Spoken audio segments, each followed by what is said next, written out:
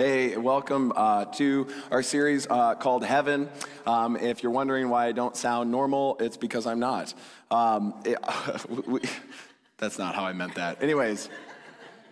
My wife this morning, Stephanie, she's on sabbatical, and she said to me, I think I'm going to make a video compilation of all the things that you say weird that you don't realize how weird it is. But we all realize how weird it is. Anyways, so yesterday, the Halloween hike started at 4, and by 5, my voice was gone. And so it's just because I was loving on everyone is the reason that I can't talk today. Unfortunately, though, this means the recording of this message will always be with me sounding super weird. But anyways, so this is as loud as I'm going to talk, but hopefully it's not too hard to listen to because we have a lot to cover today. Because we're wrapping up the series called Heaven, and what we are doing today is a Q&A, or really a question and response, because I don't feel like I know all of the answers. And so I feel more comfortable calling it a question and response. And so essentially for the last 3 weeks, I've invited you all to send questions in, and a couple of you did, and they were really good questions that I would, honestly, I've never thought of before, for the most part, and I thought there were some good perspectives, and I learned some things by trying to come up with hopefully satisfactory answers. Now, there are some questions in here that could probably last 3 entire Sundays worth of content. And so that's again why this is going to be more of a response, because I can't quite cover everything. But hopefully there's some questions in here that you've wondered, that you've asked, or that will make you think and say, wow, I never thought about that. And hopefully at the end, you'll start to get to know a little bit better and clearer picture of this thing that we've been covering for the last 3 weeks on the topic of heaven. Okay, so we're going to jump in with an easy softball question, and that is the question, where is hell? Thought that was a good place to start. And the obvious answer to that question, as Mark said in the funny video there, is, well, where the dogs are. Where the cats are.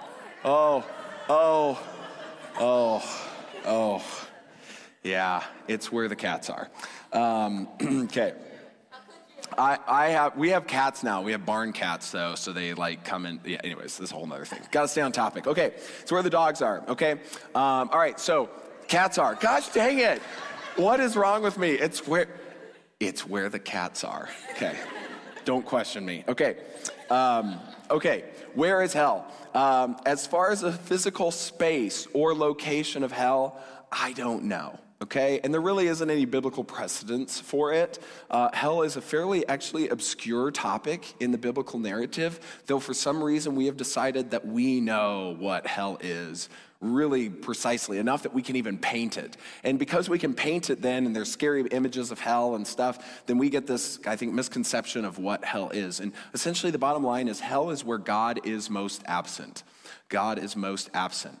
So if, as we talked about last week, or I think the week before, if you go through life and you want to be with God, God wants to be with you. And if you go through life and you want to live in your mind and your heart apart from God, God will honor that choice and you will live apart from him.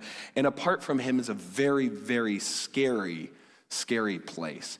C.S. Lewis put it this way in his book, The Great Divorce, which is one of the resources I've highlighted for the last couple weeks as a phenomenal read to really start to grasp through C.S. Lewis's amazing fantasy writing, a kind of a structure understanding of heaven and hell. And here's what C.S. Lewis said. He said, there are only 2 kinds of people in the end. Those who say to God, thy will be done, your will be done, God, and those whom God says in the end, your will be done. God's looking at you and says, you want to have your free will, you want to make the decisions for your own life, I honor that. Your will be done. And to me, that's a very scary thing. We talked about the whole parent and teenager thing. Like, that's the point when a parent looks at the teenager and says, hey, it's your decision, which then the teenager should step back and say, okay, I got to think about this, because if mom and dad are okay with this, it's either a painful lesson that I'm about to learn or it really is okay, right?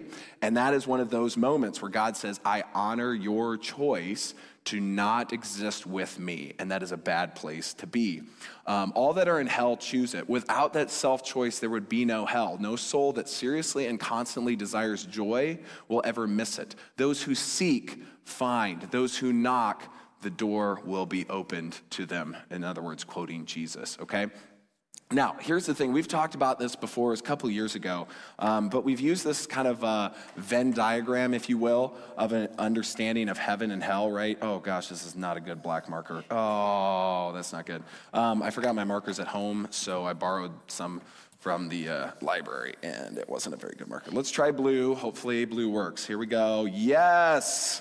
Blue for the win. Okay, hopefully you guys can see that, right? So we've talked about this idea that heaven and you have earth, and there's these points at which heaven and earth can overlap and intersect, okay? And a lot of times through the biblical story, that's going to be like the tent of meeting or a temple, or then as Christians, we believe Jesus. That's where that heaven and earth overlap in the person of Jesus. And we've talked a lot about this, so I don't want to go into great detail, but what I do want to point out with hell is that hell can be very present on earth. We even have a saying for it. We call it hell on earth, yeah, exactly. And so pink is going to denote hell on earth. That the earth is a fallen place, and it is filled with that which is opposed to God, that which is apart from God. And those that have decided to not live as God intended, okay? So essentially, right, because God set this up and said, hey, humanity, each and every one of you in this room, you are to rule this earth. And we use tools not of God to rule sometimes. For example, we use death to rule each other sometimes. And it creates a hell on earth. We're going to talk about this in a little bit, but right now, I mean, there's multiple wars going on with great loss of human life. And what's happening? People are using death to rule and to gain power over other human beings.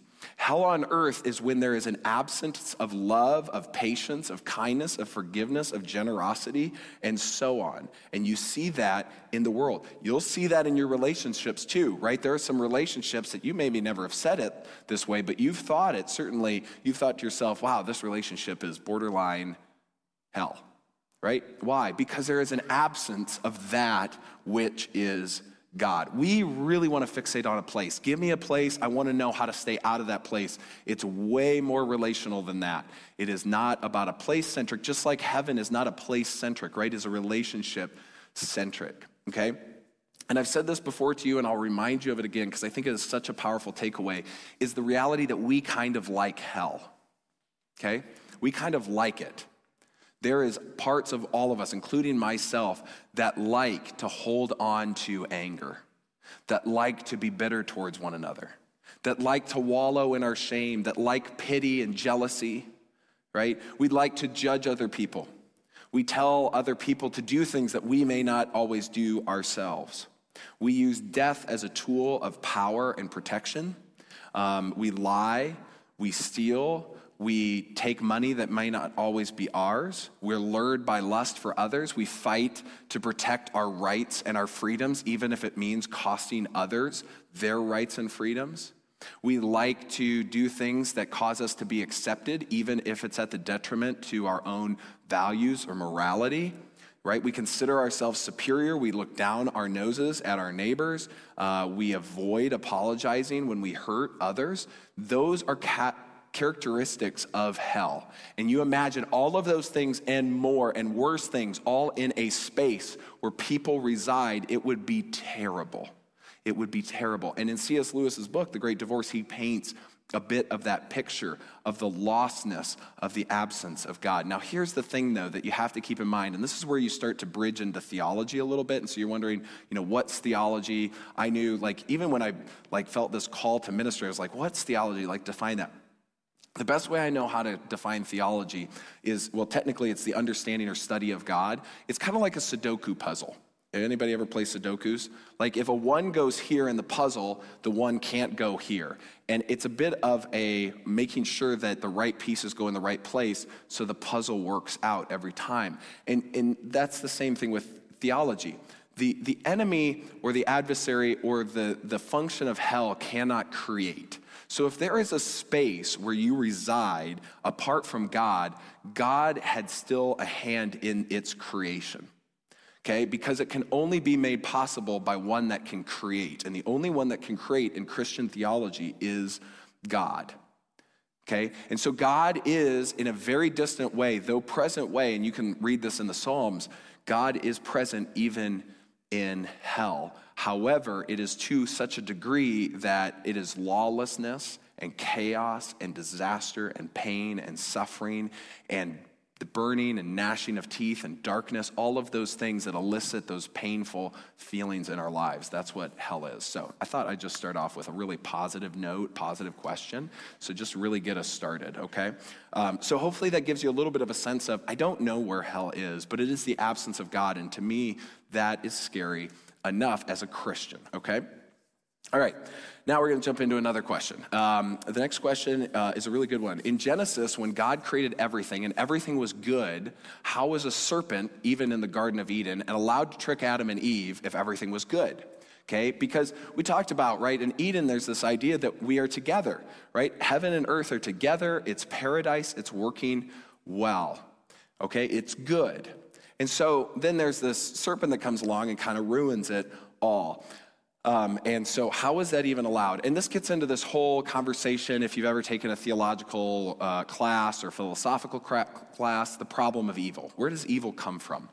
And so this next part might lead you to more questions, okay? And so you could always send me an email, but it's going to upend, I think, some of our preconceived notions around Genesis 1, 2, and 3 and how God created the world to exist, okay?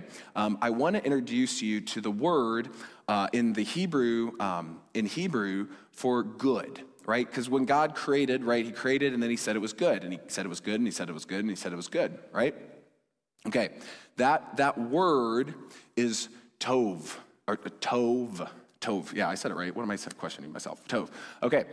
That's that word right there, okay? And it shows up a lot in Genesis 1, right? Because it is good. The definition of this word, if you take, there's the Hebrew version of it, and you guys are already, I remember, you don't read it left to right, you read right to left in Hebrew. So the start of the word is on your right, and you work to your left. Trust me, when you make slides in Hebrew, it's really hard because it upside downs everything in the slide. So it's really hard to type these slides up because you have to think backwards versus our left to right reading. Anyways, fun fact for you. So in Genesis 1, it's to be good or to be better, to be in a state of having proper characteristics or performing an expected function, okay? What we hear when we hear that the garden was good, we hear the garden was perfect. That is not what God said. If God said perfect, he would have used, or there would have been different words associated with this, because God does declare that some things are perfect. Or in your English versions, if you grew up in Bible, you're going to hear the word blameless, okay? Without blame. He didn't. That was not the phrasing used in Genesis 1 and 2, but it is that this thing that has been created is functioning as it is expected, okay? But it does not mean it is perfect. And one of the reasons that we know that is because God comes along in Genesis chapter 1, verse 28, and says to humanity, says to each and every one of you, not just to me, but to all of us. And he gives us a command. He said, God blessed them and said to them, be fruitful and increase in number. Fill the earth, next slide, yeah, and subdue it. Rule over the fish in the sea and the birds of the sky and every other living creature that moves on the ground. Why would you need to subdue something that isn't going to push back? Why would you need to subdue something that was harmoniously living with you? You need to subdue it because without a ruler and without someone coming in, the other way to say subdue in the Hebrew that's used there is to dominate. That's extreme. That feels extreme, right? But God said, without your rulership, human beings, that will lead to chaos. And so therefore, I command you to rule, to dominate the earth, subdue it, and bring order out of chaos, because that's a big theme in Genesis 1 and 2, is bringing order out of chaos, because without that, chaos will prevail. Without that, you may find that things push back. And throughout the biblical narrative, throughout the biblical story, you'll see this in images of snakes, scorpions, lions, and even dragons. This idea that there are creatures that will push back against your leadership. And let's be honest, if you ever find yourself in a position in a room with a snake, How does that feel? Do you feel like that snake may push back on your leadership? Do you feel this snake respects your rule on earth? Have you ever tried to tell a snake, excuse me, I'm in charge here? And that snake's going to be like, I'm going to bite you now, right? Right? That creation will push back. And God created it knowing that that was possible. The decision that humanity had was whether or not to rule over it. And the imagery, the point that's trying to get across here is humanity chose not to rule over the snake, but instead to be ruled by it. Because humanity thought they were wise enough to make a decision that ran contrary to God's wisdom and God's command. And we do this all the time, don't we? We think, oh no, I got this figured out, and then we get hurt, right? I'm gonna drive without a seatbelt, I don't need that. Until you see enough people get hurt and you're like, you know what, I'm gonna wear my seatbelt now, right? We live like this all the time where we think we're wiser. If God wanted to say this place was perfect, he would have used this word, tamim. And it's used in Deuteronomy 32, for example, verse 4, without defect, blameless, or perfect. But that's not what he says. That's not what he says. Instead, God talks about, especially through his prophets like Isaiah, he says there will come a time. He says this a lot, but Isaiah 11 is a chapter that you could look up, where Isaiah says there will be a time when a wolf will lie with a lamb. In other words, that they can hang out together and not hurt each other. Where a leopard can hang out with a kid. Where a calf and a lion can coexist. Where a child shall lead them. Where a child can put their hand over the den of an adder or a snake, a poisonous snake, and that child will be okay because the world will exist in such harmony. And that is called new creation. Revelations talked about this in Revelations 21, where there is a new heaven and a new earth, and death will be no more. And so essentially, our trajectory is not just, hey, let's all, again, get out of here so we can all get here. It's so that God can restore all of creation. Heaven is a creation, just like earth is a creation. And I realize that's not a trajectory you were probably raised to think about in biblical terms, but that's the direction we're going. That's the direction God is calling us to go, is where we're making something new. We're restoring what is broken. We are ruling from a place of love and compassion where all things, all creatures that are otherwise opposed can exist in reality in peace and harmony together. And I think if you dig deep, there is a call in our hearts. I think it's the image of God, that is the desire. But God said, in the meantime, I will rule with you if you so choose to rule with me. And the problem is that humanity doesn't necessarily do that. So the point being, hey, why is there a snake?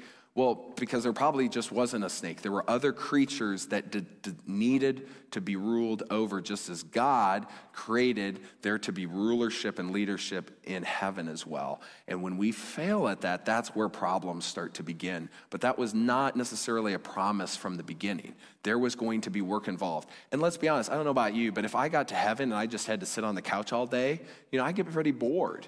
I'm okay with a little bit of effort, right? I'm okay with a little bit of work. That feels good. There's something, just right about working hard and kind of ruling and bringing order out of chaos in this world, okay? All right, hopefully a little bit of an easier question is the next question here, because I got to keep moving. When God made the heavens and the earth, where does outer space fit into that? So we talked about that a little bit.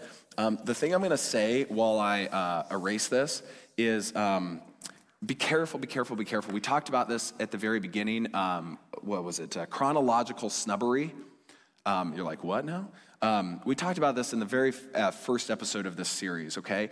And that we have this temptation all the time to take our 21st century view of the world and overlay it onto the biblical story, which is not written in 21st century terms, okay? It was not written with an understanding of the world of 21st century. If God wanted that to happen, he would have done it with us, but he can still get his message through, even through a generation that is much older than we are. And if you remember how people back then saw the world, there was land, right? And there below the land was what? Does anybody remember? Water, yes, there was water below, because if you dig down into the ground, you guys think like, oh, because there's layers of the earth, and there's the crust, and there's the mantle, and there's the core and the earth, and I am so smart. Stop it. If you are a individual living thousands of years ago, and you dig down far enough, what do you hit? Water, yes. And so in their minds, water was below. And if you look up and you stare up long enough, sooner or later, something's going to come down, and that's called what? Water, yes, in the form of rain. And so obviously there's water up there because it's blue. Guys, it's blue. And you're like, yeah, that's actually true. It's blue because there is moisture in the sky, and that's why it turns it's blue and all that stuff. But in their minds, there must be floodgates, right? There's giant heavenly gates up there that hold back giant pools of water.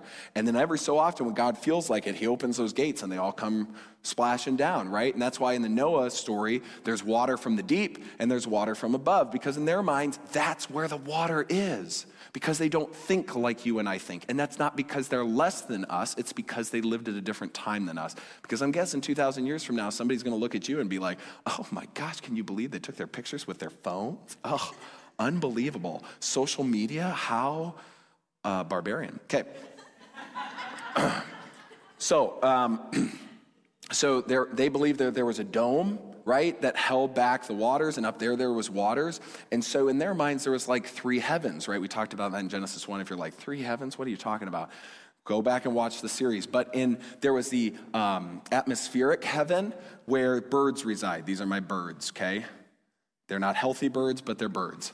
And then above that dome, there were the astrological aspects of the world. There were stars, right? There was moon, there was sun, there was that kind of thing. And then God always resided in the highest of heavens. And you read that in the Psalms and the songs in Psalms and throughout the Old Testament, God resides and even in the New Testament actually, that God resides in the highest of heavens. So where is space? Space is this in-between space. But again, they didn't realize, I mean, let's be honest, 100 years ago, we did not realize how big our universe is. And you can go watch the series I did called, I think it was Big God. Is that right? I think so. Yeah, Big God. And we talked about how massive our universe is. It is just incomprehensible, okay?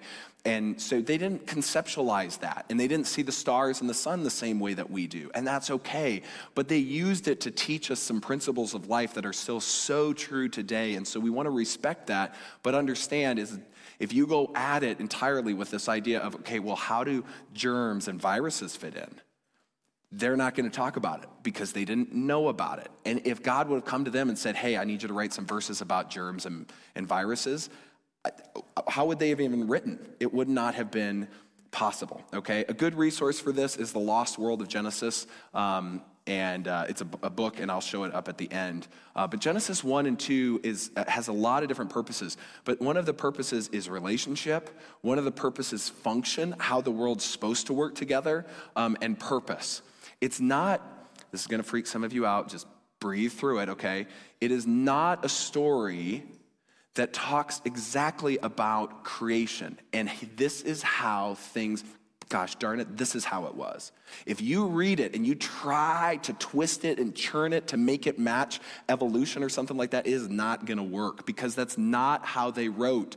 Don't go in there with your chronological snubbery and expect someone who lived thousands of years ago to meet Darwin, okay? It's just not going to work. So stop it. Read it how they intended it, and you will find it is an exceptionally beautiful, powerful, and there are so many lessons to be taken away from Genesis 1, 2, and 3. And it really sets the foundation for the entire biblical story and our relationship with God, okay? Holy cow, I'm just like, gotta keep going. Okay. Number 3. Oh, yes. So glad somebody asked this because other people asked me this too. Okay. I don't know why I'm erasing this. I don't know if I have anything else to write on the board. Maybe I'll just write a stick figure or something a little later to fill it in. Okay. Will you be addressing the current situation in Israel? I've seen a lot of videos stating how this is all in the Bible and we are nearing the second coming of Christ. I wasn't planning on it, but sure, we'll take a stab at it because I was asked about it from other people as well. Okay. Is this a sign, and all the chaos in Israel and Palestine and Gaza in the middle, all of that a sign of the end times? It is exceptionally hot there right now. Unfortunately, it has been hot there for a very long period of time. This has just reached an immense level in a period of time. But if you ever go to Israel, you will find out very quickly, this is not a very peaceful place, okay? I learned that was one of my biggest takeaways from spending 2 weeks in Israel. I learned just as much I did about the Bible as I learned about the Israeli-Palestinian conflict, and became very, very aware and educated, and realized how absolutely uneducated I was. So anyways, let's see, what I was going to read in Matthew, okay? Is this a sign of the end times, okay? I'm just going to quote Jesus here and what he had to say about this whole thing. He said in Matthew chapter 24, looking at verse 36 through 39, he said, I think I actually have it, yes, but about that day or hour in regards to the end times, no one knows. Not even the angels in heaven, nor the Son of God, but only the Father, Facebook, TikTok, and your favorite podcast or radio station. Sorry, I got carried away. We'll fix it. Let's actually go to the Bible. Yeah, okay. Okay, let me tell you something. Jesus is saying he doesn't even know when the end times comes. So for a very long time as a pastor, for over a decade now, I've been looking at a lot of Christians that I'm like, you know, but Jesus doesn't know? Wow, that's impressive. Isn't it? I just want to lay down and worship them. Okay, that was cynical. Yes, only the Father knows when the end times will be, when Jesus returns. And he goes on, he even adds to it. He says, for the coming of the Son of Man will just be like the days of Noah. For as those days before the flood, they were eating, drinking, marry, and giving in marriage until the day that Noah entered the ark. In other words, nobody knew it was coming. Nobody knew. And they were living their lives and moving forward as if they didn't know. And they didn't understand until the flood came. And that's how it will be for the coming of the Son of Man. And so then he gives this parable. And this is a parable he mirrors in so many different passages in regards to, hey, how do we look at the future? And he says, therefore, be on alert, for you do not know which day the Lord is coming. Be sure of this, that if the head of the house had known what time of night the thief was coming, he would have been alert, and he would have not allowed them to break into the house. For this reason, you must be ready as well, for the Son of Man is coming in an hour when you do not think he will. Okay? So if you think he will, my guess is he's not. I'm just taking Jesus at his word, okay? You can do what you want to do. I wouldn't, but essentially, his point is the only thing you should be worried about is living like Jesus is coming tomorrow. Because let's be honest, we don't live that way. We live as if we have tomorrow. That's why we put off having difficult conversations with each other. That's why we put off probably saying the nice thing and doing the right thing to other people, because we think we still have tomorrow. But if you knew that tomorrow was your last day, and after that day there would be judgment, and people would be separated between being with God and being apart from God, I think you would probably live the next few hours differently. I think you would go to lunch and do lunch a little differently probably. You probably pray over your food, for starters, right? We would live differently, wouldn't we? And Jesus is saying, stop worrying about the end and start worrying about how you're living now, and assume that you need to be ready at any given moment. And that's just our lives, our coworkers, our families. We would all live different lives if that's how we lived, wouldn't we? And that's what Jesus is trying to convict us to doing. It would change a lot, right? I think there would be a lot of people that would continue to fight and would continue to harm each other, okay? And God's going to say, you go keep doing this, just not with me. But for the most part, I think there would be a good number of us that would say, hey, we're going to live differently. And so just know, hey, we don't know, but we need to live as though it's tomorrow. That's his point. Or at least get better at doing that, okay? Yes. Oh, man, I was going to say more on that, but that's like a good ending point. Okay, we're moving on. Okay, remember, this is a long one. The point of this one was essentially what happens when you die. Because essentially a few messages ago I said, you go to sleep. And so, hey, like, are you dead one day and then you go to heaven like right away? Or how does that work? And then Taylor, there's a lot of documentaries of people who have died and gone to heaven and described what they saw, and then they miraculously came back. And so how do you reconcile all that? Again, I can't reconcile all of it, but here's the bottom line. The bottom line is you get to go be with God.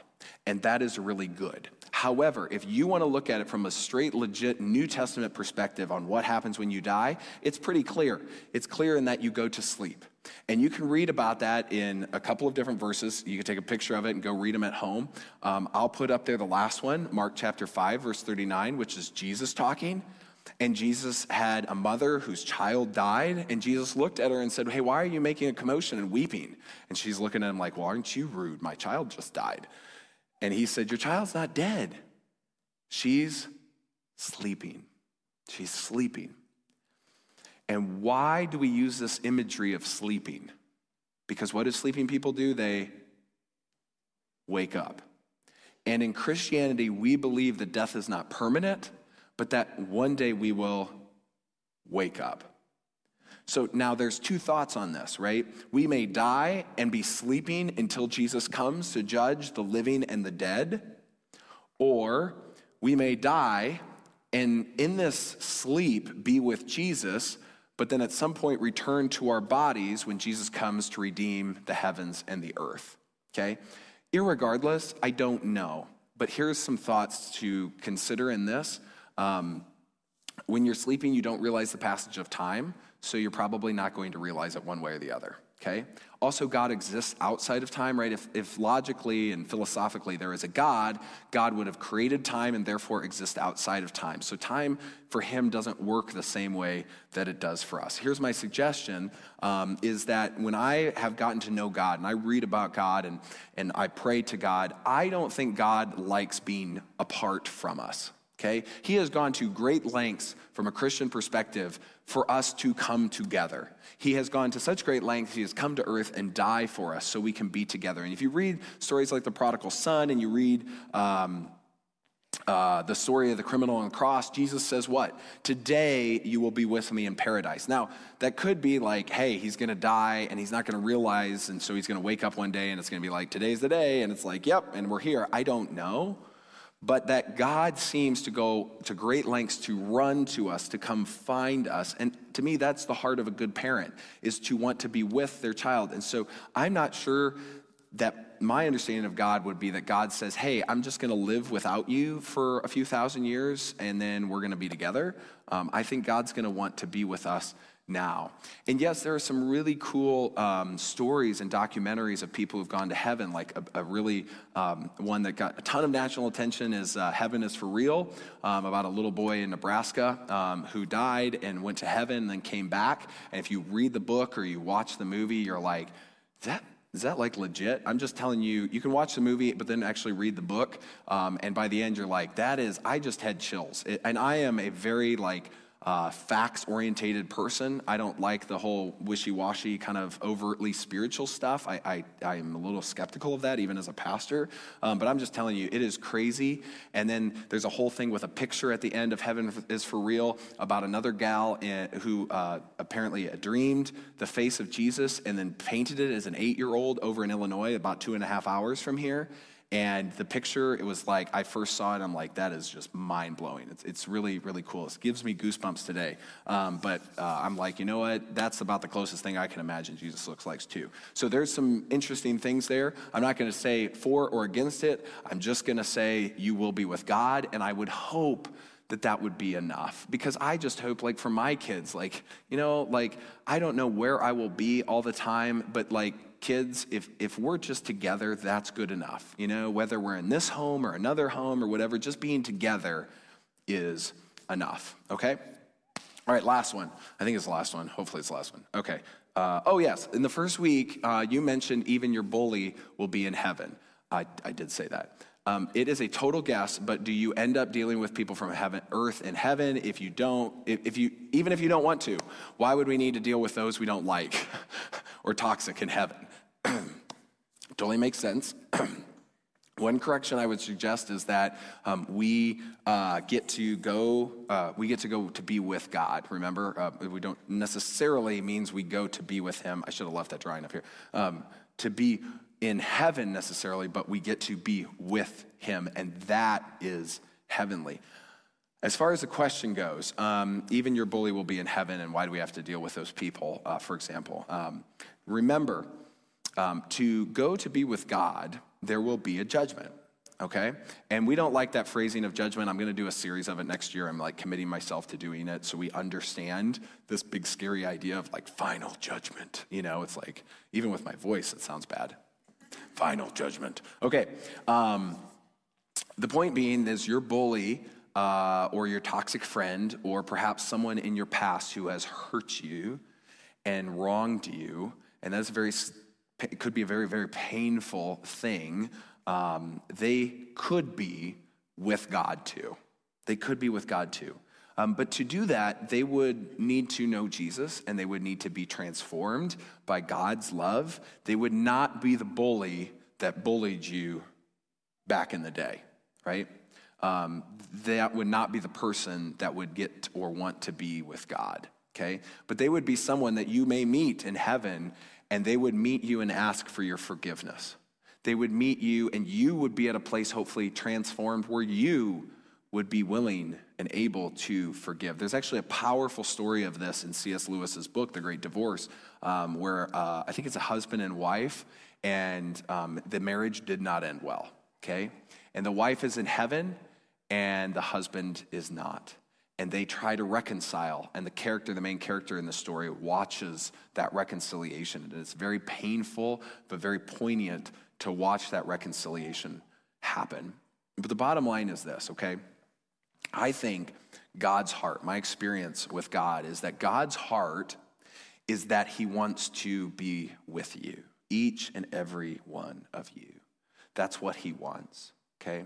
And my guess is his heart wants and desires your high school bully to be with him, even though you may not. Okay, just as he desires and wants to be with each and every one of you. And I think the sign of Christian maturity is when we get to the place where we can look at those who have brought us harm and hurt us and see them as God loves them, and our heart breaks. Our heart breaks because we know maybe the trajectory of their life is not one that will bring them to know and be with God. Because personally, I would not wish on my worst enemy, well, there might be exceptions, I'll have to think about it, but that they would not be with God. Because that would be a terrible place, and that would break my heart. Not from a place of judgment over someone else, but from a place of love and compassion and sacrifice. Because that's the gift that God has given us, is that he wants to be with us.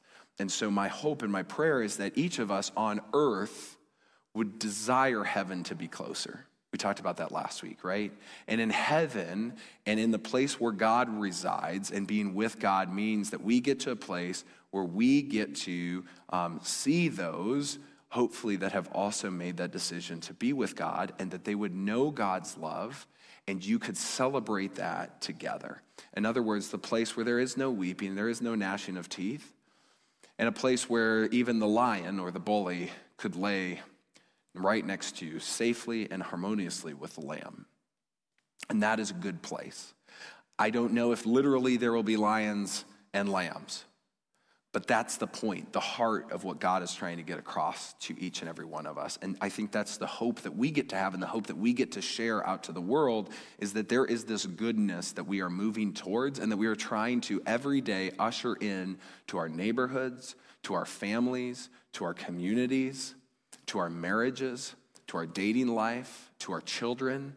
Because my gosh, I don't know, when you look at what's going on in this world, my hope would not be the end times are coming, but we would look at this world and say, we have to shine brighter. We have to be kinder. We have to forgive more deeply. We have to reconcile more powerfully with one another. Because, why? Because God has done that with us, and we want to share that. We want heaven to come to earth. and so that the world would exist in peace and harmony. That's the end goal of our life now, and that we can experience that in our life after death. Okay? If you would, bow your heads, let's pray quick. Heavenly Father, Lord, thank you for you teaching us, you showing us that through authors that have lived over the span of thousands of years, we get to read about you. We get to read about what you've done. We get to read about how you've loved us and how you've walked with us and how we have avoided you and how we have made mistakes so that we may not make them again, so that we may get to know your heart and your personality. And we may get to know a God who doesn't just want to put us in another place, but a God who just wants to be with us. A God who does not want to be absent, but wants to be present. And that we would become people, help us to become people that would desire the same thing, to be with you and to love you and to know you. And with that, and when that happens, we would be transformed by your overwhelming and unending love. And we would be inspired and encouraged by your Spirit and transformed from the inside out, so that when we interact in this broken world, we would bring a little bit of love and light to it. We would push back the chaos and the disorder, and we would rule not with an iron fist, but with an open hand of love and grace and kindness that this world so desperately needs. That is the answer to this infinite loop of death that we cause upon each other and harm that we bring to one another. Is someone who turns the other cheek, someone who lays down their life for their friend, someone who sacrifices and gives so that others may live. That ends the broken cycle in our world, that ends the cycle of sin in our world. Lord, help us to be transformed so that that's what each and every one of us bring, that this is a church of community of people that are bringing that light and that goodness into the world, so that heaven, people can experience a little bit of slice of heaven on earth. And so that when one day comes, when you do return, that there is a place for us to reside that is brand new, that is a place that we have been working towards and loving towards and forgiving towards, and that is this beautiful new creation where we all get to live in harmony with one another. Lord, let heaven come to earth as your Son taught us to pray, that your will would be done on earth as it is in heaven. Lord, give us the strength and the wisdom to live that out. In your name I pray. Amen.